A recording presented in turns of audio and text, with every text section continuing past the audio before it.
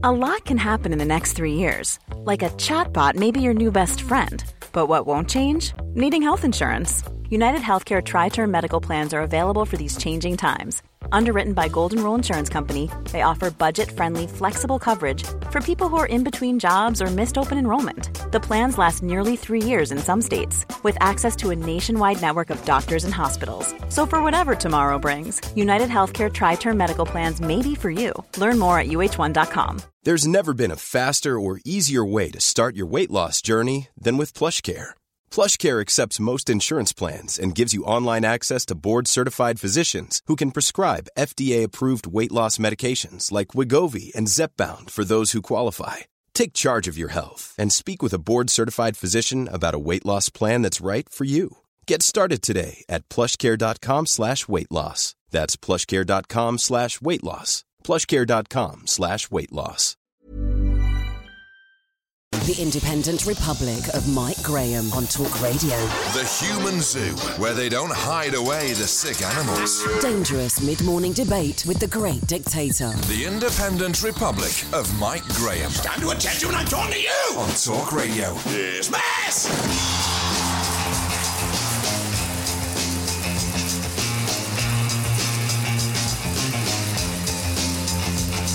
Good morning and welcome back to the Independent Republic of Mike Graham right here on Talk Radio. We have reached the end of yet another tumultuous week. Boris Johnson, it would appear, is edging ever closer to becoming the next Prime Minister, the fifth Prime Minister of this country in this century, by the way, and possibly the greatest. You never know.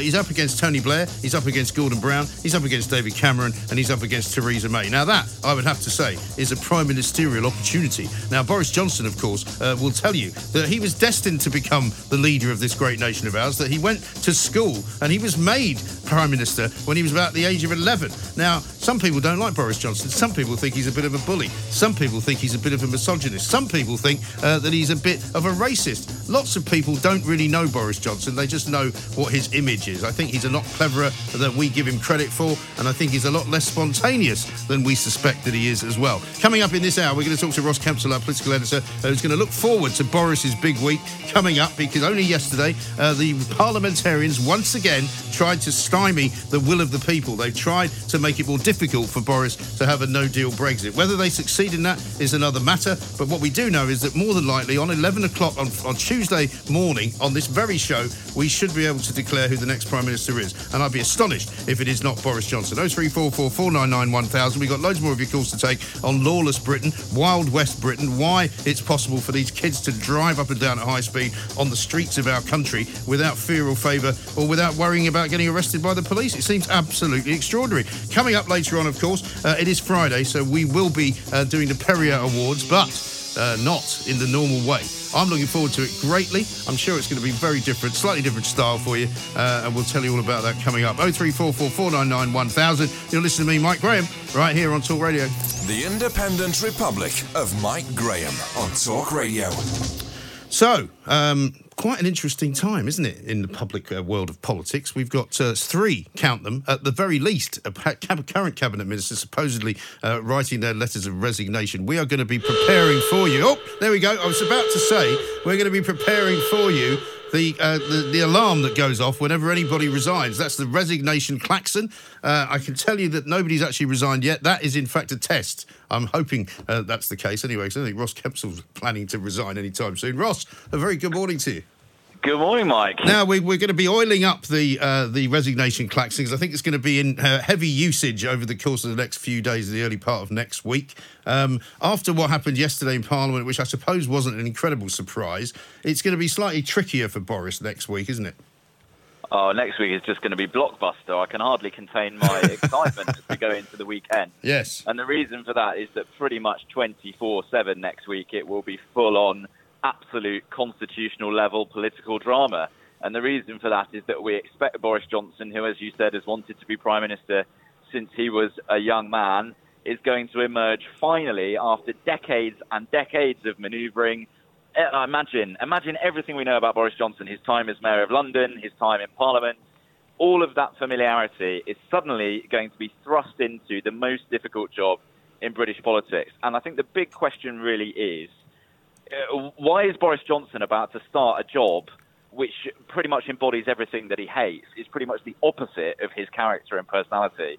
As a Prime Minister, you have to be quite restricted. You have to be decisive. You have to be tough. You have to go into endless difficult decisions and negotiations. I'm not saying Boris Johnson can't do that or isn't prepared for that, but it's not exactly a job which is imbued with levity and jokes. It's a 24/7 high-wire act, and it's going to be even more critical going into October. So it's just going to be extraordinary. And I think it really will be like having a completely different type of Prime Minister, not just having a new Prime Minister. I think if Boris Johnson really does become Prime Minister next week, and we can't rule out an incredible upset, and what a story that would be if Jeremy Hunt turned out to do better than everybody expected. But if Boris Johnson walks into number 10 on Wednesday, the whole of the office of Prime Minister is changing, not just the actual person who holds it. And interesting that you make that comparison between what he's always wanted and the fact that sometimes when you get what you want, you realise actually you didn't really want it in the first place. But I do wonder whether he's going to cross the threshold, as it were, and stand in the hallway of Downing Street and go, I've done it. And then to sort of wonder what on earth he does next, because he has got a bit of a track record of being an administrator, and he was very much a successful mayor of London. Even those of his detractors would admit that he did a pretty good job running the mayor's office, didn't he? Right, so there are two things you need to know about Boris Johnson, and I was having a chat with some people who've worked with him this morning. The first is that he likes to operate by having good people around him who make a lot of the day-to-day decisions. So much of City Hall was run by competent people who he appointed, like Sir Edward Lister, for example, who is going to be his chief of staff in Downing Street, like Munira Mirza, who's going to be the head of policy in Downing Street. So he's bringing some of his successful City Hall team with him. Secondly, Boris Johnson is a complete loose cannon and will do things in his own way. So he will get a good team around him, and that will be a huge amount of the focus of next week, is what he will try to do. But also, it's completely unpredictable. He could really make politics very, very spontaneous.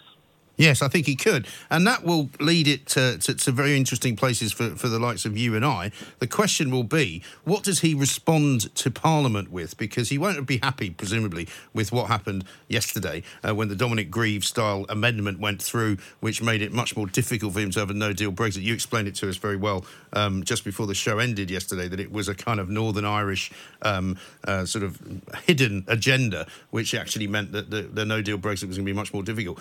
Is he currently planning to somehow get around that, do you think? This is a guy who, when he was asked what he wanted to do when he was a child, replied that he wanted to be world king. And I think walking into number 10 Downing Street on Wednesday is that moment for Boris Johnson that he's wanted since he was 6 years old. Yeah. It is the chance where he thinks in his mind he's going to be world king. So I don't think he's going to find himself psychologically limited by what the House of Commons did yesterday. Now, whether he finds himself practically limited, I mean, that is an open question. But I understand that it looks like Nicky de Costa, who at the moment is a kind of commentator on legislative matters, the former Director of Legislative Affairs in number 10, is going back into number 10 next week to work with Boris Johnson, although that's not confirmed. If that's the case, she is one of the most competent parliamentary operators, one of the most sophisticated users of parliamentary procedure, who understands it like no one else. So Boris Johnson, as I said, is getting people around him who may very well be able to help him negotiate some of these strictures which MPs are going to put on him. But yes, they're definitely going to try to do so. They're definitely going to try to limit. Oh, hang on, there's another sound. Now, this sound I haven't heard before. I'm not sure what this is. This, I'm told, this is being prepared for next week. This, I'm told, is the sound of somebody actually being fired. Not the resignation klaxon. This is the being fired klaxon. So if anybody gets fired before they quit, that's the noise you're going to hear. Okay? Right, okay. So, well, I think we need some different noises. I'm not sure who's prepared this. So you're most likely to hear the resignation klaxon from Philip Hammond, from David Gauke, from Rory Stewart, remember, who wanted to be Prime Minister. Oh, yeah, I've completely forgotten about Rory Stewart. I mean, he's sort of faded away, isn't he? Well, he's now Secretary of State for International Development. He won't be by next Wednesday, I can promise you that. The reason is he's writing his own resignation letter as we speak. So you're going to hear the resignation klaxon first. I suppose you might need to keep the firing klaxon up your sleeve. Yes. But if any cabinet ministers who see the writing on the wall, yeah, they may very well get as far as being fired. But I understand that yesterday Sir Mark Third-World, the Cabinet Secretary, wrote to permanent secretaries in all of the departments telling them to prepare for a full reshuffle to be concluded by Wednesday evening. So that means a very quick reshuffle. That means not dragging it out into 48 hours, which is usually what happens into Thursday and Friday. So you could have the majority of the Cabinet positions in place by Wednesday evening, which looks like there's going to be less firing to do. And what about the resignations? Could they begin as early as Monday, do you think, or will they wait until he's announced as the winner? Well, I'm wondering whether you might get them in the Sunday newspapers, actually, if you were going to do it, something like this. I would have thought there's going to be a coordinated pitch. Philip Hammond is rumoured to want to stay on until Monday, and one of the reasons for that is that he's finishing some work in the Treasury itself. Of course, he's had a bit of a shot fired across the bow this morning of the Treasury by the Prime Minister insisting on this ending the public sector pay freeze, which technically she did in 2017, but now promising a £20 billion public sector pay rise, where we will see police officers, teachers, etc., get a pay rise which they haven't had since 2013. But we don't know where that money's coming from at this moment in time, do we? We're told it's not new money, and this is the kind of fiscal discipline that Philip Hammond has tried to impose on the Treasury. Now, it won't have been done without his connivance, but at the same time, a lot of his legacy is currently being ripped up. Well, I think what you're about to see is just a complete U-turn and shift around about who opposes who. So we're going to get a team of Brexiters. There's another sound. What's this one now? Oh, there's a shift around alarm. Okay, so now we have a resignation klaxon. We have a firing klaxon. This one we might hear a lot, I suppose, because this will be people changing jobs, right? Correct. Excellent. Yes, exactly. That is another klaxon that you will need. I'm losing track now of what they all sound like, but that one is going to be very important. Yeah. Perfect, because you will have current cabinet ministers who will probably be swapped around into other jobs and may survive the cut. Boris Johnson won't be bringing in an entirely new team. And this would be a good moment to reflect on whether he decides to try to create some kind of unity cabinet by sacking people and, firing fewer people than expected. What if, for example, he tries to keep a few of his critics in place just to keep them inside the tent, to try to demonstrate that he wants unity? Of course, the most obvious question would be, what is he going to do with Jeremy Hunt?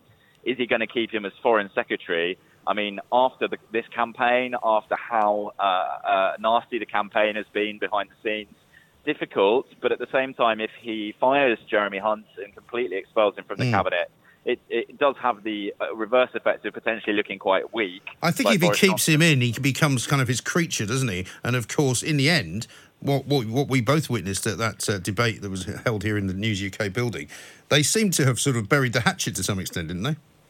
I think Mr. Hunt was doing most of the burying because he realised that maybe the time was up for holding on to a cabinet job.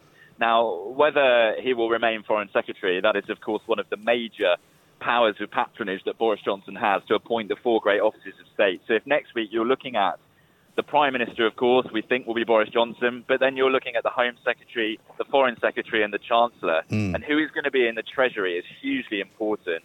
Now, that job is rumoured to have been promised to both Sajid Javid, Liz Truss, Jacob Rees-Mogg and others. Who Boris Johnson makes Chancellor is absolutely critical. What will he do about a Deputy Prime Minister role? Will he have a formal Deputy Prime Minister? Will he go back to having an informal Deputy Prime Minister like David Lidington, continue with that role? We're told that there will be perhaps a combining of several ministries together. But at the same time, Boris Johnson, if he tries to restructure the government, it's left with the problem that he has an awful lot of people he needs to reward. He has a lot of people who've come on board to the campaign. At the moment, people's names like Gavin Williamson and Ian Duncan-Smith are doing the rounds to Deputy Prime Minister, if that's going to be a big role. No, that could be very interesting indeed. I think what we're going to need to do now is just for our own purposes and to be prepared for next week, let's have a proper recap of the three sounds, the three klaxons that we're going to fire off, OK? So here, Absolutely. First of all, is the klaxon you will hear if anyone has resigned. All right. So we know that one, right? Now, the next one, which is slightly less familiar, this is the klaxon for when somebody is fired. It's more of an air raid siren kind of thing, right? I haven't heard that one since Baghdad was under attack. Now, finally, the last sound that you will hear, the last klaxon, is for somebody changing jobs within the cabinet.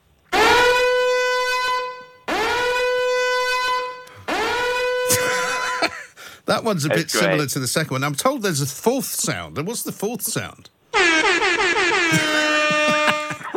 What's that one? That's for Jeremy Corbyn getting sacked, apparently. I don't think we'll be hearing that one. But Corbyn is under a bit of pressure from the House of Lords, isn't he? No, he is. There could very well be a vote of no confidence in Jeremy Corbyn amongst Labour peers next week. Now, as if there's not enough going on. Yeah, really. I think look, and this plays right back directly into the new Prime Minister, because Boris Johnson, it's thought, would quite like to keep Jeremy Corbyn in place. Lots of talk about an autumn election. In fact, the real discussion in the Conservative Party this morning is who is going to run an election campaign. And if that's the question at the moment, then that points towards some serious thinking being put into an autumn general election. I think Boris Johnson would like, more than anything else, for Jeremy Corbyn to remain in place. He would relish the competition. A Boris Johnson-Jeremy Corbyn general election would be a blockbuster general election, unlike any other general election in modern British politics. And it's the election that Boris Johnson has kind of pitched his campaign on winning, if you like. The fact that he thinks he could beat Jeremy Corbyn. At the same time, Jeremy Corbyn under huge internal pressure in the Labour Party, but under pressure as well from his own allies on the left of the Labour Party, who know that if Mr Corbyn resigns and if he goes, and there's no way that actually Labour peers can force him out, there's no technical way that he can actually be removed, but if he does go, then the whole left-wing project of the Labour Party is potentially going to collapse, because there's no anointed left-wing successor. You could put money on Rebecca Long-Bailey, John McDonnell, but it's not entirely plausible how they may get through to actually become leader of the Labour Party. So if Jeremy Corbyn goes, then a lot of people around him, a lot of new MPs, a lot of members of his team are going to be really eradicated from Labour politics. If Labour politics switches back to the centre, it would be a massive step change for the Labour Party from where it's gone to. It's been through a huge process of internal change. All of the main roles have now been taken by left-wingers. And if that is destroyed by Jeremy Corbyn resigning, they're not going to be very happy about it. So I'd be extremely happy about it, however, so that would be great. But what about, as if that's not enough happening, we've also got the potential of a new Lib Dem leader, haven't we, on Monday as well?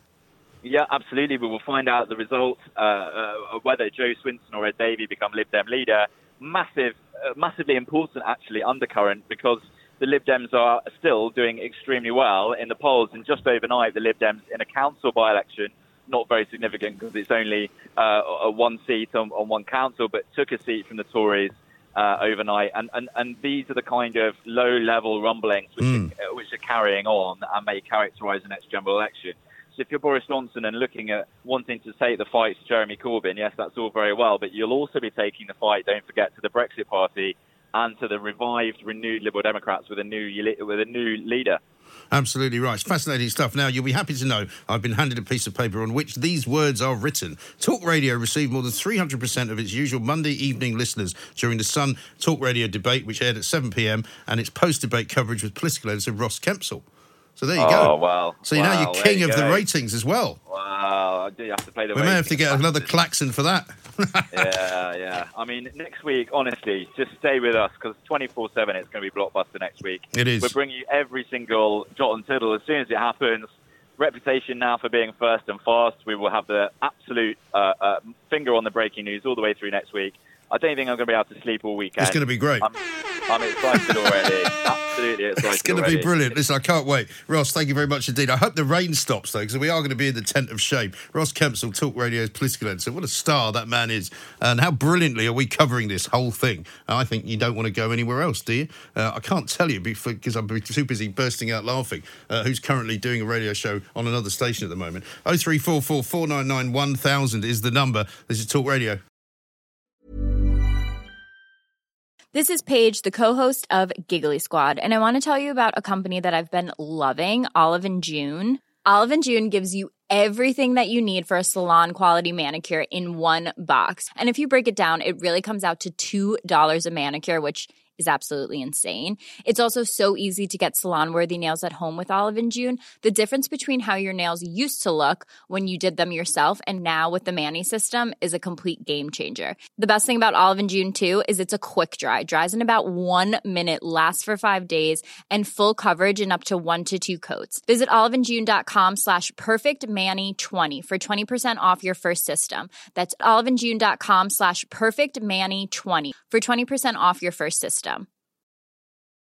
Many of us have those stubborn pounds that seem impossible to lose, no matter how good we eat or how hard we work out. My solution is PlushCare. PlushCare is a leading telehealth provider with doctors who are there for you day and night to partner with you in your weight loss journey. They can prescribe FDA-approved weight loss medications like Wegovy and Zepbound for those who qualify.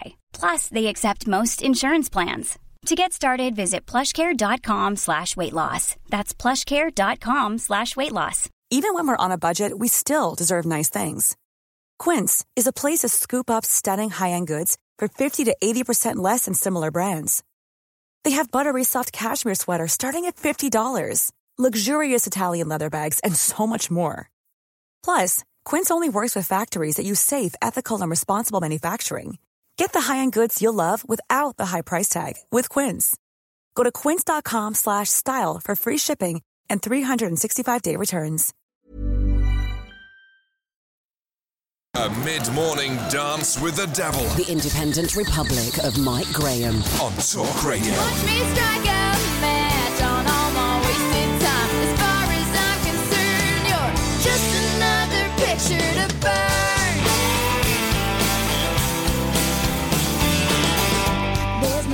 0344 499 1000. Now, it would be remiss of me not to mention the story that I spotted earlier on today about the lovely Meghan Markle and Prince Harry, who apparently want to spend another 20 grand on some bushes. Apparently they don't like the garden that they've had reconstructed around Frogmore Cottage at a cost to the taxpayer of around about £2.5 million. And they may now be in breach of the planning applications at Windsor, because the Royal Borough of Windsor and Maidenhead show the Sussex have applied for part retrospective planning consent to the external landscaping works. Now, what that means is they've done something without permission. I bet they get away with it. But 20 grand on some shrubbery, really? For heaven's sake. Now, Grant Harold is here. He's the royal butler. We're not going to talk to him about the royal family today, though. We are, however, going to talk to him about the etiquette of weddings, because this is the wedding season. And for those of you who start going to weddings in your 20s and you start going to all your friends' weddings sort of one after another, it starts to become quite a hectic thing. And so who better to tell you how to behave than Mr. Grant Harold? Grant, a very good morning to you. Good morning, sir. How are you? Very well indeed. Welcome back to the show. Haven't spoken to you for a while. Yeah. Now, a big piece in the Times today that more and more couples getting married are doing something that I'm sure you would approve of, because I do. Don't take your phone into the church. Don't take your phone into the service, wherever it may be, and just let the professionals get on with it. Yes, and this is, I was at a wedding not that long ago, and it did amaze me at how many mobile devices appeared. Yeah. Not only mobile devices, also tablets. That's what the one that kind of shocked me was suddenly, the tablets suddenly appeared as well, and I thought, okay, this is something somewhat different. But it's a difficult one, because I'm aware that 21st century we all use our devices, our mobile devices, and all the rest of it. But there is occasions now, as I said, at a wedding, it's that time when you're not really supposed to be bringing them out. There's obviously official photographers there. So I know people want to get the odd little snap, but there's a time and place. And I think I'm not against anyone ever trying to take a picture, but it's just got to be at the right moment, at the right time, and not taking a phone call, for example, in the middle of the service. No, that would definitely wouldn't be good. But there is a terrible problem at the moment. I mean, which ranges from really, really serious problems that we've got in society to minor ones. But the number of times now, let's say I get on the bus in the morning and people are talking with headphones in to a microphone on their phone in quite a loud voice, sitting on, and I'm like, why are you doing that? I mean, I would not do that. If somebody calls me and I'm on public transport, I say, look, I'm on the train or on the bus, I'll call you back. I do not involve myself in a long, drawn-out and loud conversation. This is a really good point, mate, because I was having this conversation the other day. It's the same if you go into a shop. I was in a well-known shop recently, and there was somebody in front of me on the headphones, on the phone, and as they were being served, they carried on the conversation, and the poor lady serving was obviously trying to ask questions. It was really rude, and I felt really sorry for the lady. It was a youngster who obviously had no idea of what they were doing. They obviously thought it was fine. And it really isn't, because it's rude, it's not respect to the other person. And I'm aware that sometimes you can go into a shop or premises and your phone goes, and it might be an important call. And if it is, I kind of say if it's really, really, really urgent, then obviously you can answer it, but just say, can I call you back in a few moments? Yes. Or if it's not urgent, let it go to answer. Or if you can't, and if it is somebody you absolutely have to speak to, and there can't be too many people on that list, you just leave your shopping and you go outside and you take the call. Exactly, that's what happens when the Queen phones you, Mike. You do the exact same thing. Listen, if the Queen ever does phone me, I'll know it's because you've urged her to do so. But I have had one or two of those conversations with people who have rung me, either because I've been looking for them or something to do with the story, and people who are quite important ring you, and you think, well, I can't say I'll call you back because I really do have to take it. But then you just walk out of the place. And the same would be true. I mean, I would certainly put my phone on silent at a wedding. The reason why they're calling these things unplugged weddings is because it's become such a problem, I think. And there's a picture that's been doing the rounds of somebody having taken a picture of a married couple coming out of the church, and somebody's hand and phone is in front of the bride's sort of dress, covering half of it up. Oh, I can actually tell you something even more shocking than that. Can you? A few weeks ago, I was at a friend's house, and right next to the house is the church, and there was a wedding taking place. I couldn't believe it when the bride got out the car, and the minister or the priest or the whoever was obviously conducting the service, he helped the lady out, which was lovely to see, and then produced a selfie stick. No. And then, yes, I promise you, and then took pictures with his selfie stick. I can't even tell you, I was so shocked. I was just looking, thinking, this just has to... And then I thought, maybe it's family. Maybe it's a family. You must have been looking for the smelling salts at that point. Well, I needed more than smelling salts. I was reaching for whiskey and everything. Right. It was just such a strange thing to see. And apparently he does it all the time. But that to me is just not the done thing. No. And as you said, if you're in somewhere, if I can give you an example, I'm at a very famous gardens in Wales today, where they're doing some filming, I think, the Antiques Roadshow, and I was inside, and when I knew I'll speak to you, I've come out, I've went to a field, it's absolutely raining, so I'm absolutely soaked. Oh, God, I'm sorry about that. No, that's fine, because the point is I'm not interrupting other people where they're obviously enjoying their day. So if I can do it, I think everyone can do it, and I'm quite happy to stand in the rain and I'll have a phone call. So but this is the other thing that people do, which is really irritating, and it's not just necessarily taking a picture, but they don't put the phone on silent, so if they do take a picture, it makes a clicking sound, which isn't good. Exactly. Also, some of these maniacs who want to film everything, I mean, I've just, as a sort of exercise, and you might be shocked by this, I've opened up my phone. Do you know how many pictures I've got on my phone? You're probably going to say something like 10,000. Yeah, very good, very good. 9,907. Oh. Right? 120 videos. I don't even know what they are. But, people film things, but they then never look at it. I mean, if I've filmed somebody's wedding, when am I ever going to look at that? Yeah, well, see, this is the thing, and I'm, I'll put myself in the same boat as you there, mate, because I do a lot of Insta stories, and I'm always doing little bits of filming. And then later on, it was only the other night, I thought, 700 videos? I thought, why have I got 700 videos?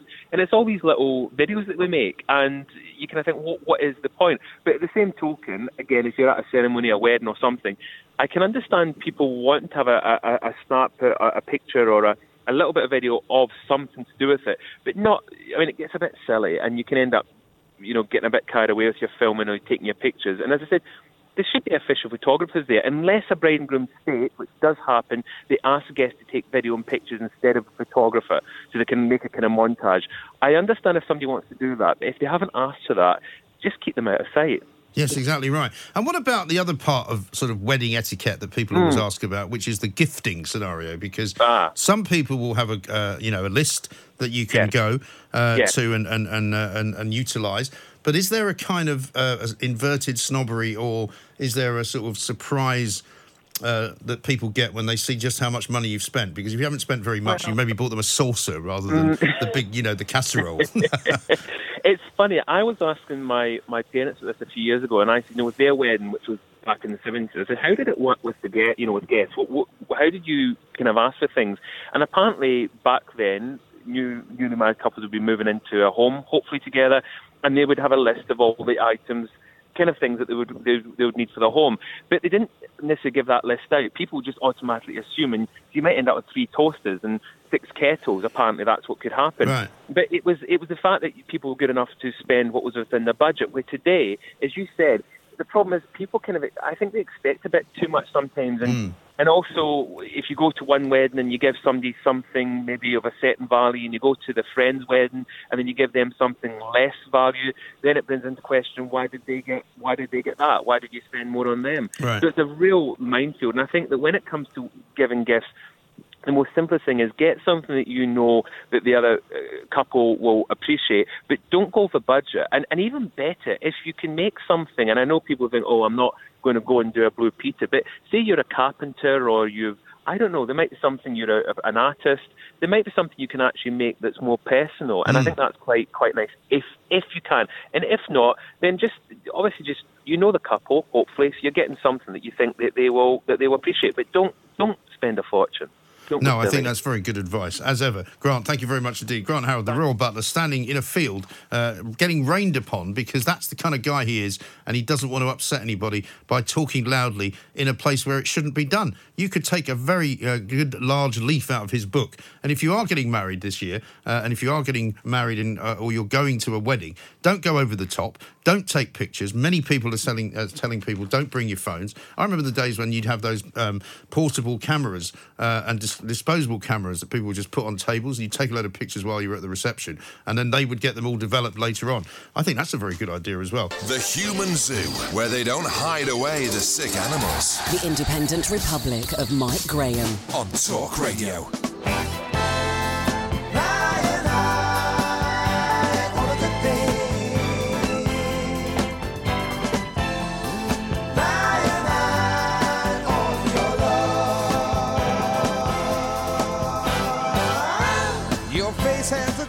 Welcome back to the Independent Republic of Mike Graham. You know what to do. 0344 499 1000. Coming up, the Wine Bird is going to join us, who is also another friend of our show, likes to come on and talk about wine. Up in Sheffield, they're now making wine because they say that the northern part of this country has become a bit more like the Champagne region of France. It's getting hotter, and apparently that would be down to the climate change, of course. But if that means that in Sheffield they're making some rather nice rosé, then I'm all for it. And it's called Wine of England North. We'll be talking to Helena Nicklin about that and finding out just how good it actually is. Right now, though, we're going to go to the phones. Let's talk to Harry, who's in Portsmouth. Hello, Harry. Oh, yes, hello, Mike. I'm just thinking, you got that klaxon because there's going to be a lot of very principled... Sorry, the train's just moving by. There's a lot of principled people coming and going in the next week or so. Yes, well, you say principled, I presume with your tongue firmly in your cheek, right? Yeah, it's almost going out the side, actually. We've had... there you go. There's one. It's just a test. Don't be alarmed. It's the shift around alarm, that one. I'm sorry, I thought that was the train. My train's just whizzing further up the platform. No, trains don't make that kind of noise in this country. No, they don't. No. You've had Margot James just resign as digital minister. She should have resigned in the next week because she messed up on not knowing the Euro law about the new sort of porn standards coming in. She was admitting it yesterday. Right, yeah. Sorry. This is the porn bar that never happened, right? That's it. You've got it. They got a total mix-up. A woman who should know all the Euro regs because she's pro-Europe was caught out. And, of course, we've got Rory Stewart. He promised to resign as prisons minister. Yes, he did, if it didn't solve the problem. Prisons are now in a worse state than they were when he took over. No, he had some sort of confessional on the Monday, and on the Friday I'm watching Sky, where they've got five separate prisons around Britain that are in chaos, and this man on the Monday is claiming he solved the problem, so he's fine to be International Development Secretary. Yeah, great, isn't it? I mean, I don't understand how these people continue to fail and yet continue to get rewarded for failure.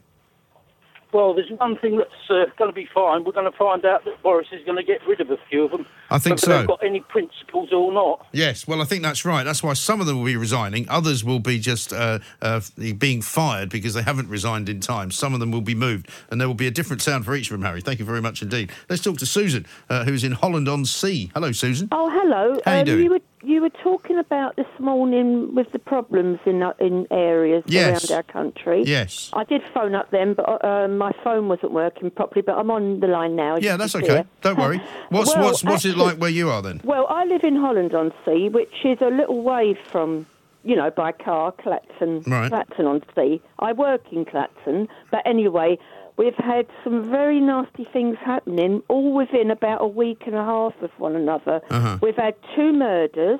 Really? Yes, honestly. If you look online, the Klaxon Gazette, you can see yourself, Mike. Okay. You can see, yeah.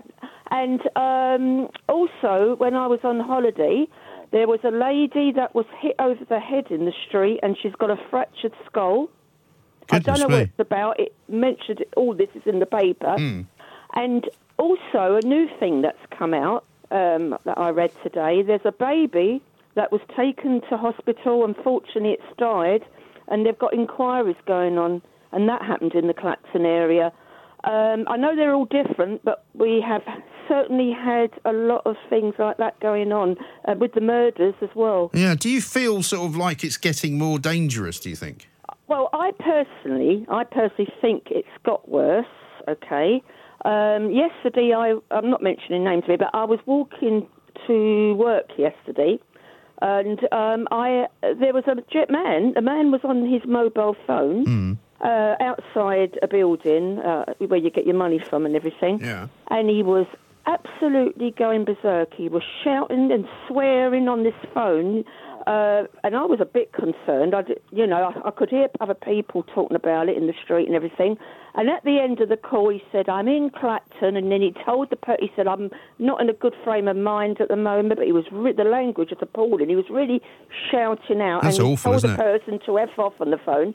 I don't know if he's been reported at all, but I could hear a lot of other shoppers talking about it, It's really, there's a breakdown in sort of just general civility, I think. Well, People are just not nice to one another. Well, what I'm wondering is, and I'm not an expert on this field or anything, I'm wondering if some individuals, obviously if some individuals have got a lot of problems, like you get everywhere in life, there's something gone wrong. I really can't understand this, Mike. But I had to call you. Yes. But if you look in the paper, online, Klaxon Gazette, you can just see what's happening. Yes, and I think it's happening in a lot of other places, Susan, as well. Thank you so much for your call. Susan in Holland-on-Sea, which is, by the sounds of it, a fairly sleepy little town in Essex. But, unfortunately, it is clearly a lot more kind of dangerous than it used to be. And I think this is going on around the country. And even if it's not more violent, it's much more rude.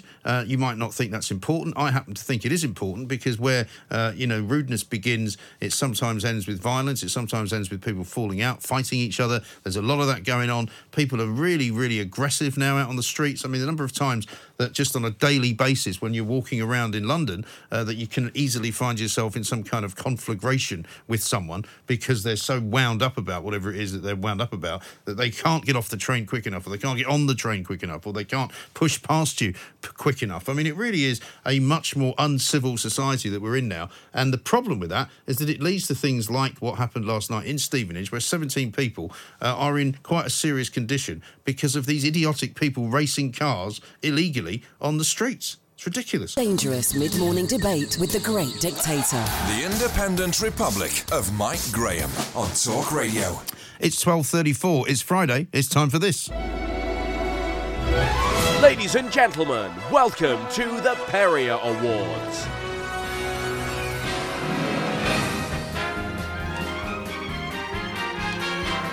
Now, I'm delighted to say that because of a certain absence today, we have a Perrier Awards with a twist. And instead of Con Mendes sitting in the chair, we have the delightful Marta Malagon. Marta, a very good afternoon to you. Good afternoon, and Mike. welcome to the Perrier Awards. Welcome to the Perrier Awards, which you haven't presented before, but I'm looking forward very much to you presenting them because I'm sure you'll present them better than Con does. Well, almost certainly. I'll try my best. Okay, so as tradition starts, you should really kick it all off and tell us precisely what's going on. Okay, so right. Welcome to the Perrier Awards. Thank you. This is where we go back over the past week of the so-called Independent Republic of Mike Graham and choose our favourite moments. And for the first time, as you said, hosted by me, Talk Radio's self-appointed appointed Spanish Affairs editor and Con's other half behind the glass. Yes, of course. But only behind the glass. Only behind the glass. Let's make that clear. Yes, of course. Let's begin. As it's tradition, Mike, you win the first Thank area. you. Here on the Independent Republic, as you all know, we cover a wide range of subjects. On Wednesday, Helen Knappman of The Sun popped in to tell us why we're getting fewer hobnobs for the same price. And congratulations, you win Presumption of the Week. Presumably the hobnob manufacturers have not yet come out with a statement or told us why they've done it. Well, they have actually. I got that one wrong. You did. It is a bad presumption to make, actually, isn't it? It is a bad presumption to make, but yeah, I mean, sometimes you get things right, sometimes you don't. You I can't get always everything get right. It right. I can't get everything right all the time. But that's why we love you. No, thank you. Because you're only human, you know. Yeah, I am. Just about. Friend of the show and occasional talk radio presenter Andrew Walker joined us to tell us what a huge fan of Kate Winslet he is. And he provided the random fact of the week. I come from a long line of committed breastfeeders. Apparently this is now a thing. Well, I mean, 65% of the world are lactose intolerant. There you go. That did seem a bit random to me when he said that. I thought, what? 65% of the world? I think that's a bit too much. That can't be true. To be honest, I should have fact-checked this before I went I don't on air. think he's right about that. I'll do that when I get out. But We'll yeah, get him when he comes back on. We'll ask him another time. maybe we should. Yeah, we should challenge him on it. I think we should. What are your sources? Have you checked? Have you asked Lactose everyone? intolerance, I'm sure, does not extend to 65% of the world. No, that'd be too much, wouldn't it? Yeah. Anyway. Speaking of random things, you could have introduced this Kate Winslet story topic in many different ways. However, you choose to give us a bizarre piece of information, and thanks to that, listener Jason Barry wins Best Claim to Fame. God, that's bad, isn't it? One of the worst songs of all time. One of the worst films of all time, but actually very popular, very successful. And whenever it comes on, you just watch it, don't you? Titanic, right? Here's a bit of bizarre information for you. There's a guy by the name of Jason Barry who listens to this show, listens to me, listens to this station, and has listened to me for many, many years. He's the guy, when they're standing waiting to try and evacuate the ship, says, "There are women and children down here." And he's in Titanic. He actually texted me, right, the very same day, saying, "I laughed out loud in the car when I heard my name on your show after you destroyed My Heart Will Go On." So he heard it as well, which was good.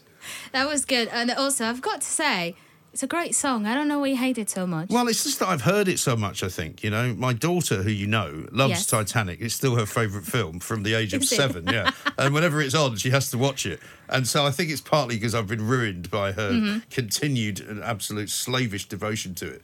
And I'm sort of over it. Well, we'll make sure we don't play that song every other week now. Thank you very much. We'll try our best. Now, let's go back to the conversation you had with Helen Knappman, because it moved on. Yes. And you ended up discussing toilet paper. And thanks to I remember that. You won Backtracked of the Week. I mean, you've got to be a pretty sad individual to count the number of sheets on a toilet roll. Yeah, haven't you? although I actually did have to do that for a separate story a few weeks ago. Yeah, I think for work it's acceptable, but I think if you're doing it just because you want to make sure you're getting value for money, perhaps not. That's fair enough. If she has to do it for work, yes, doesn't make her a sad individual. But I think the lesson to learn here is maybe not to judge people who count That's very true. toilet paper. I never thought I'd fall prey to that particular problem, to be honest, you know. I mean, who knew? 2 things that I assumed in that one interview that I got completely wrong. She was too much of an expert. I don't think we want her back, do we? No, we do. No, we do. We do, because, we like you know, we do like Helen. This week has been really good for you, actually. We've got another Perrier Award for you. Excellent. I'm winning a lot this week. I like this. This is already better than Con Mendes' Perrier Awards. I'm winning more. Thank you very much. We've been talking a lot about the BBC licence fee. Yes. And whether it should be scrapped or not. And as always, you've got a very strong opinion about it. In fact, so strong that you gave us the ruthless moment of the week.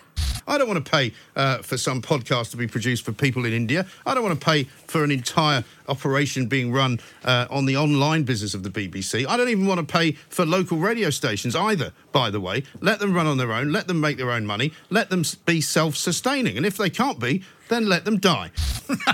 Let them die. This is why they don't put me in charge of anything anymore. No, I don't think, and this is why maybe you won't work at the BBC anytime soon, because you'll be like, no, I don't think they're looking for people like me at the BBC, to be honest. Well, speaking of someone who I think has worked for the BBC, I might be wrong now. Former newspaper editor and regular commentator Paul Connew joined us to talk about climate change. But what we never thought would happen is that he would end up winning the Perry Award for Hash Comment of the Week. Well, I mean, when you've got somebody like Theresa May committing us to be zero carbon emissions by 2050 and causing a £3 billion black hole in our economy, I think that worries me far more, to be honest. Well, but you're not going to be around when climate. Well, you might be. When climate change really.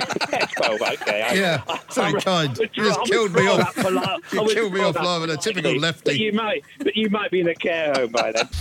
Yeah, I mean, he really was quite ruthless. You thought my ruthless moment was bad. That was harsh. But he's older than me as well. You might be in a care home. Yeah. You might not be dead. You might be in a care home. That's something to look forward to. It is, but don't worry. Because, I'll be ringing the show, don't worry. Oh, please do. Please do. We'll be here, hopefully. Hopefully. Never know. But as I was saying, do not worry, because if there's something we know about you is that you can take a harsh comment, you can take criticism, and in fact, you are your best cheerleader.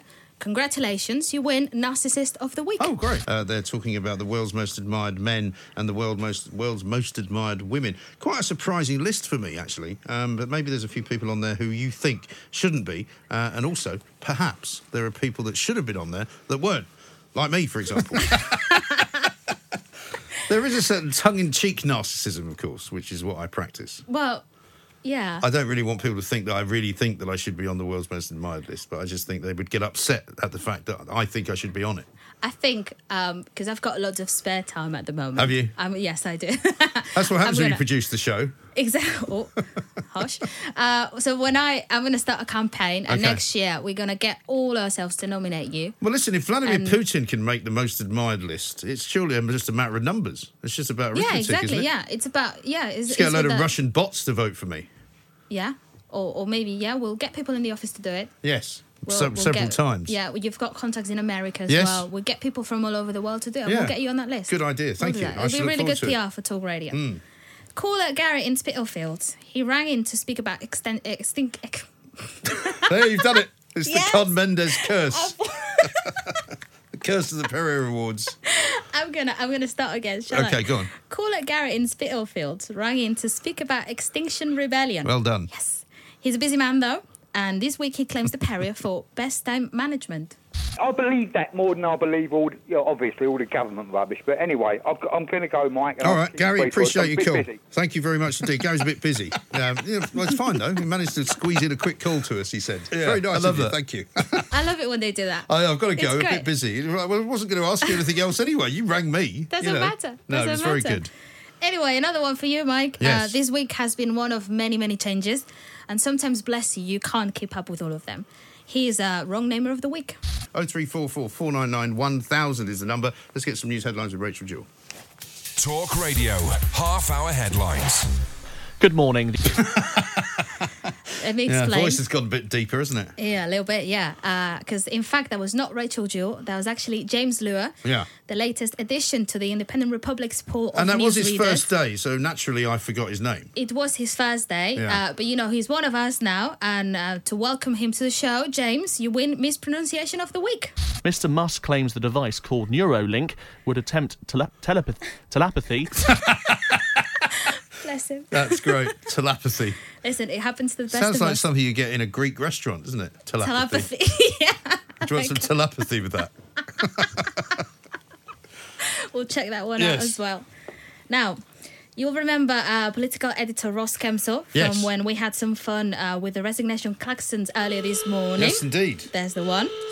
Ross has become a regular in the Perrier Awards for many different reasons. But this one, Mike, it's just nuts. Bringing up a recent report into the Labour Party. So this is a real testy stuff from Theresa May. Testy? Whatever that means. Yeah, testy, yeah. He did a good one today as well, actually, but it was probably too late to include.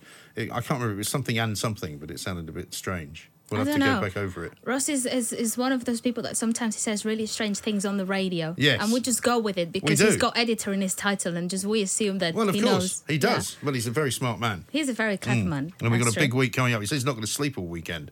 So that's going to be difficult for him on Monday, I would imagine. Yeah. Oh, well, we'll see. Finally, last pair of this week. As you all know, Alistair Stewart has been sitting in for Julia Hartley-Brewer for most of the week while she went on a much-deserved holiday somewhere in the EU. Breakfast is a fast-paced show, and sometimes things go a little bit wrong. When this happened, Alistair gave us the apology of the week. Talk Radio Breakfast with Alistair Stewart in for Julia Hartley-Brewer with The Times. Be well informed. Welcome back. It is 7:48 now, and yes, I know it is the 16th of July. I apologise profusely. One of my notes from my briefing overnight had the 17th written upon it, and I apologise profusely. It is Tuesday, the 16th of July. Dear me. Imagine reading the wrong date. Always blame the producers, I would say. The Perrier Awards on Talk Radio. Across the UK, online and on DAB. The Independent Republic of Mike Graham on Talk Radio. I don't care if Monday's blue, Tuesday's grey and Wednesday too. Thursday, I don't care about you. It's Friday, I'm in love.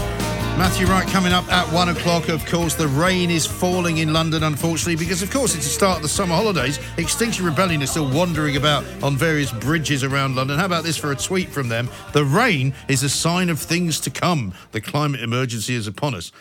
No, the rain is actually a sign that it's raining. That's what we do when we have a climate which actually has rain and clouds and sun and wind and sometimes snow as well. What do you call that? A sign of things to come as well. I'll tell you what's going on in the north of England, particularly up near Sheffield, is they're growing wine because they're saying that the climate now in Sheffield is a little bit more like the climate in Champagne in France. So we have to talk to the one person who's an expert in all of this stuff. It is, of course, Helena Nicklin, the wine bird, star of The Three Drinkers, columnist, wine connoisseur, friend of the show. Helena, very good afternoon to you.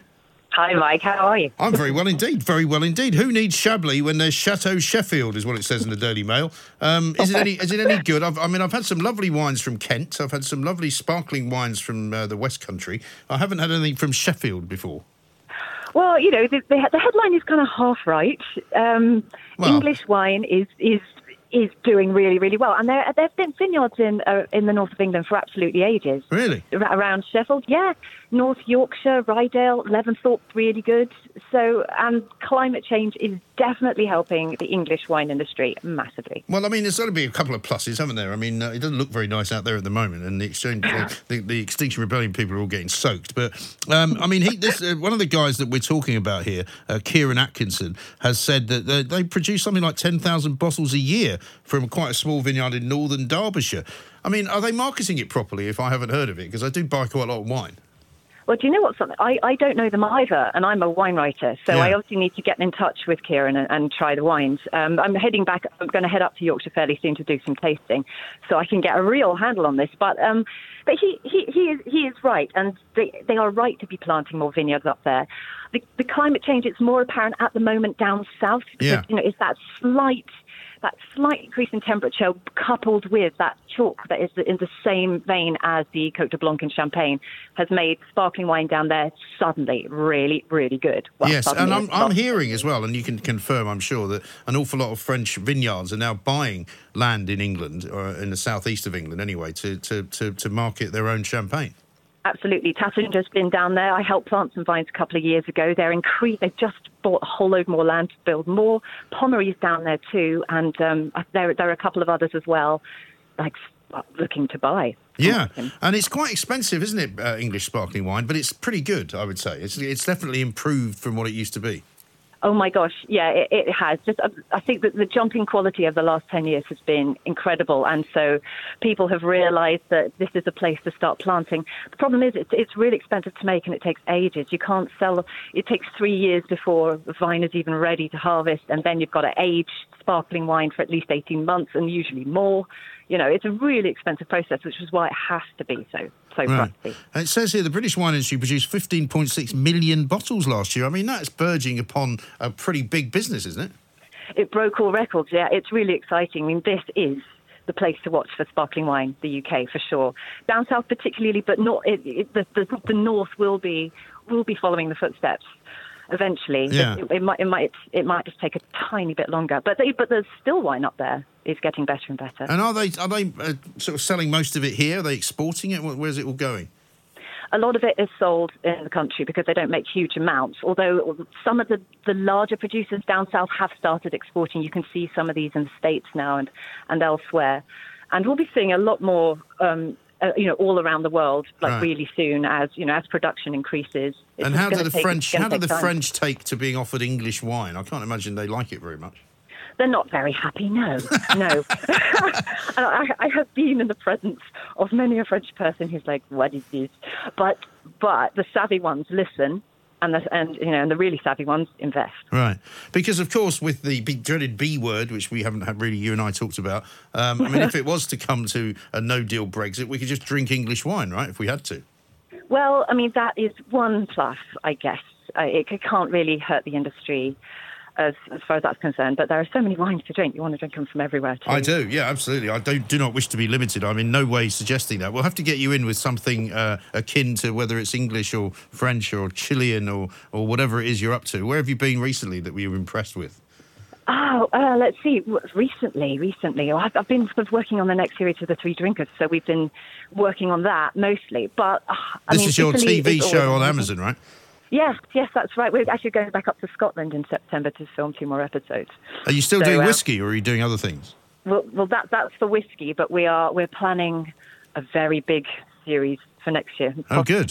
Which I will tell you about as soon as I'm allowed to. Yes, well, certainly. We don't want you giving anything away. Well, listen, Helen, we'll see you soon. As soon as the weather improves, we'll get you in and we'll have some nice wine tasting on the terrace, perhaps, here at Talk Radio. Helen and Nicola, the Wine Bird, and star of The Three Drinkers, which is a great show, actually, all about 3 people driving around Scotland tasting whiskey.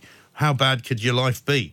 Meanwhile, if you're going to on holiday, enjoy yourselves. Don't forget you can still listen to Talk Radio no matter where you are, as long as you've got a phone, as long as you've got the app, as long as you've got some kind of Wi-Fi signal, you can listen. I'll be back at 1 o'clock. It's going to be a massive week next week, don't forget. A blockbuster week, according to Ross Kempsell. We're going to have people resigning, people getting fired, people changing jobs, new political leaders. It's going to be amazing, and it's all coming up next week. Across the UK, online and on DAB, the Independent Republic of Mike Graham on Talk Radio.